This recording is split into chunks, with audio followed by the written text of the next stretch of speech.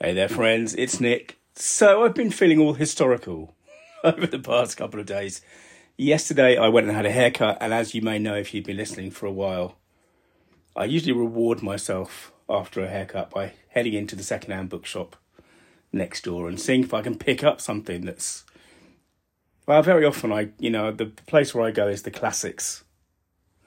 And I managed to pick up a copy of Samuel Pepys's diary. If you're not familiar with Pepys, he's someone who started a diary in 1660. So this is just after the revolution in the UK. The restoration of the crown is about to happen, and Pepys is someone who's living in the centre of that world. Really, I think he's a clerk in the Exchequer. He works for an admiral or something like that. I mean, I haven't dipped deeply into it, but the book is... Well, it's one of those things. It's like some of the other books I've talked about this year. The Montaigne essays. They are, his writing is very matter of fact. It's very human. Then it reminds us that in many ways there's no difference between someone who lives now and someone who lived, nearly 400 years ago. But it's also a fascinating kind of historical record. Anyway, so that's by the by, really. I've just been feeling a bit historical, and today, as it turns out, which is the 22nd of March, is the anniversary of Johann Wolfgang von Goethe's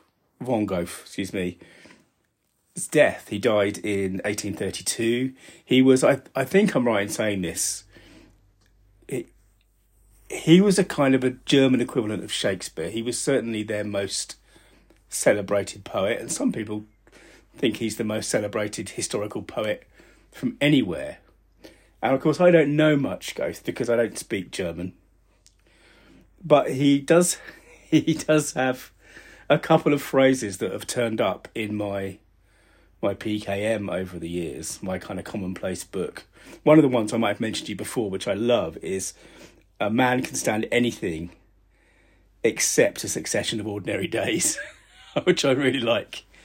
But the other one I discovered is actually a line from his play Faust. Now, if you've heard me talk about Dr. Faustus before, Dr. Faustus was a much earlier play by Christopher Marlowe, in turn based on an older, I think, Germanic story. Faustus is a character who sells his soul to the devil for a few years of power on earth. And it's a story that's close to my heart because I studied Dr. Faustus at A-level, and it was one of those exams, and there's not many of these in my life, but it was one of those exams where everything just flowed because I love the play, I love the writing, I love the story, I love the power of that idea, because what you get in Dr. Faustus is this arrogance of a man who wants to build himself up to be higher than any other men, and to do that, he commits this bargain, and it's the kind of bargain that we all commit.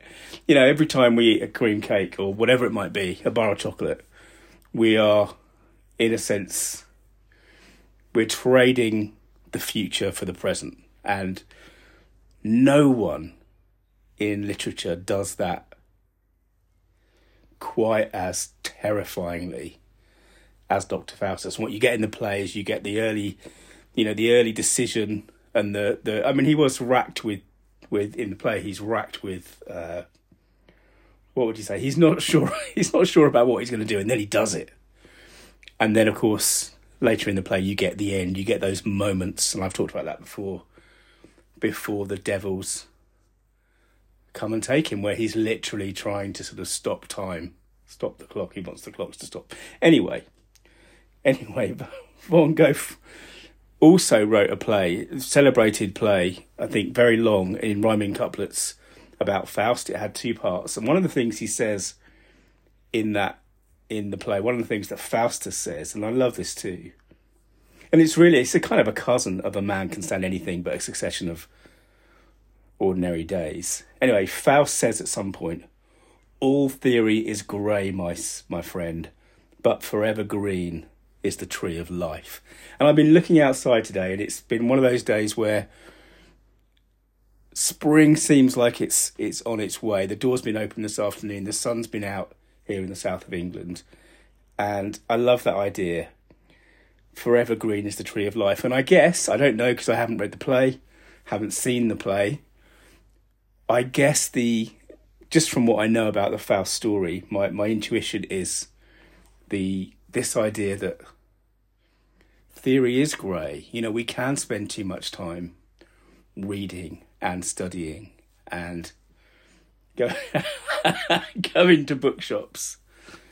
But as I've said before, you know, the best way to tell a better story, whether it's for yourself or for your business or your brand or your product, is to live a better story. And it seems to me that living is what that greenness, the tree of life, is all about. And I hope you get the chance to do something today that makes today more than just another in a succession of ordinary days. Anyway, thanks for listening. Remember that your story means business.